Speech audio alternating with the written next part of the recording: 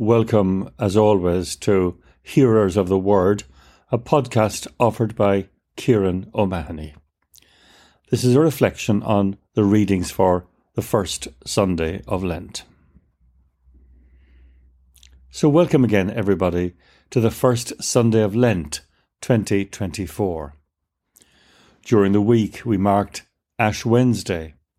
Many of us went to Mass and received the ashes with the words, "Remember, you are dust, and to dust you will return."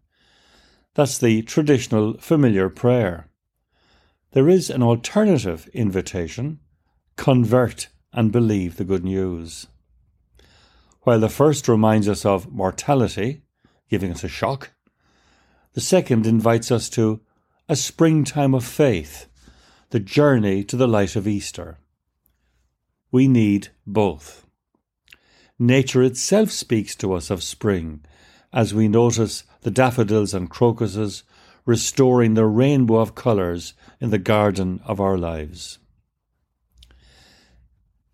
In that context of the journey to Easter, today's Gospel puts before us a great affirmation and a great challenge.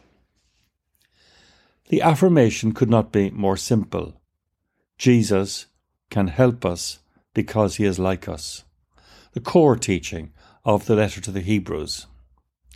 Just like us, Jesus too was tempted. In Jesus' case, this was no temptation to some minor moral compromise or even major sin. It was much bigger than that.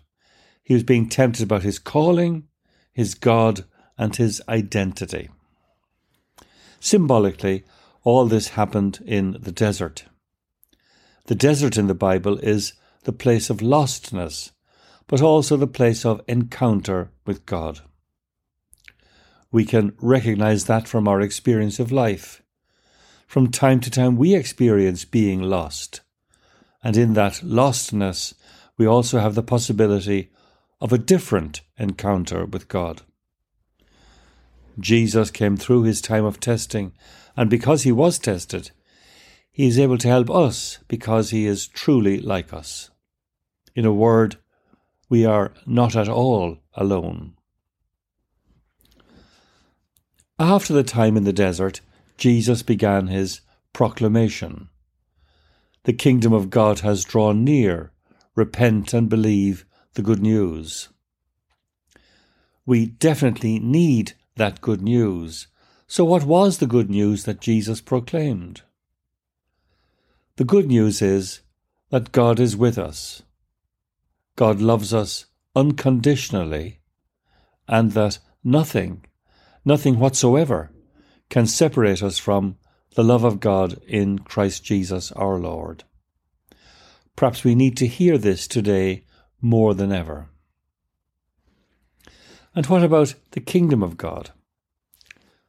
A Welsh poet, R.S. Thomas, captured it in one of his poems called The Kingdom. I'll read a couple of lines. It's a long way off, but inside it there are quite different things going on. Festivals at which the poor man is king and the consumptive is healed. Mirrors in which the blind look at themselves and love looks at them back. And industry is for mending the bent bones and the minds fractured by life. We see something of this alternative reality in people around us, especially in the people who have chosen compassion and kindness as their style, so to speak.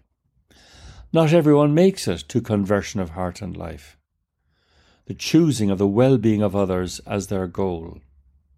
For all who do, a double discovery is made. Choosing the well-being of others leads to great inner goodness and great personal happiness. Because of this good news of the kingdom, Jesus calls all of us to this change of heart. In our translation we read, repent. A much better translation would be convert, meaning a whole change of attitude to love, reconciliation, service, and forgiveness.